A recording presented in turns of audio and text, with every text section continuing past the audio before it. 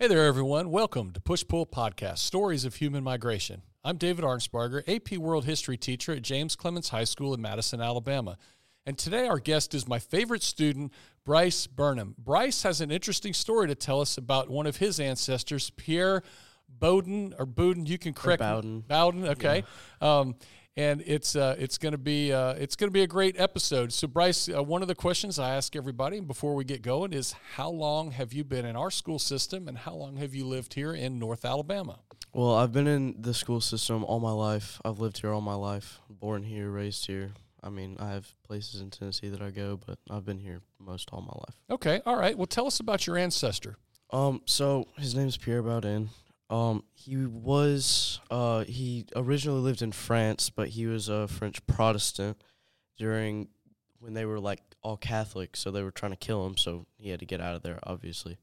So then he went. In this time period was ballpark, when was he in France? 1730s, early 1700s. Okay, I think part of your story goes into the American Revolution, so Yes, it was sir. sometime before the American Revolution. Yes, sir. Okay.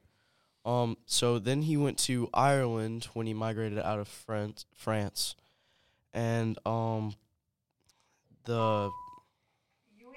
Here we're holding because we have an announcement. So he was a Huguenot, obviously, because he was a Protestant.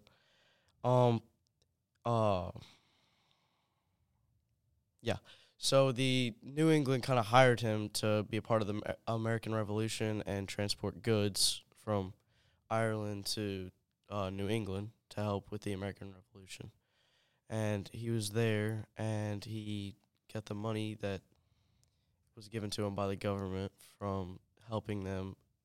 He had to sail around the English from Ireland to get to New England, and he made it. So I'm going to kind of back up just a little bit and sort of unpack this part. So as a French Protestant, he had to leave, ended up in Ireland, which Dublin, was Ireland. kind of, okay.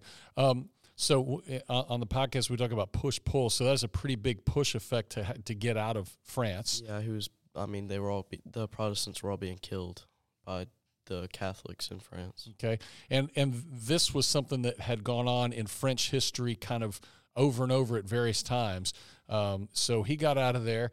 And it seems to me from listening to you that he got hooked up with some American colonists in New England and then became kind of a smuggler or something. Yes, sir. It sounds like that.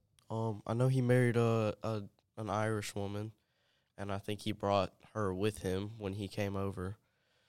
And I think that the pull effect that he went to America was just money. Like, he was a smuggler, I think. And he came over here, got money, and started Bowdoin College in Maine. Oh, wow, that's pretty interesting. So comes to America during the Revolutionary War period or the colonial period, does a little bit of smuggling, which, we're a trading people. Americans are a trading people, and there was a considerable amount of that going on at that time. And after the Revolution was over, sort of settled down, got some money together, and started a college. That's an interesting story. Yes, sir. That's about all I have about him. I think he settled down there, didn't really move anywhere else from that college. Okay, so, just backing up and talking about normal migration patterns, the push obviously out of France, the pull here for opportunity, however you want to look at it. Opportunity of wealth, and, starting his own college and settling down and being safe, I guess, having freedom to have his own religion. Right. Yeah, that's a good point, because one of the things we talk a lot about, too, in our class is the colonies that were started in New England were really religious colonies when they started. Religious freedom, I guess you could say. Sure. So he followed right along with that pattern of colonization that we talk about, as a context of people coming over. Stopped off in Ireland, picked up a bride, and they came on to the United States, or which at that time was just the colonies, but became the United States. Yes, sir. Yeah, I think it's a wonderful story about your ancestor. What else do you have for us, Bryce? That's about all I have. That's pretty much his entire story. Okay. Where did you learn about this story?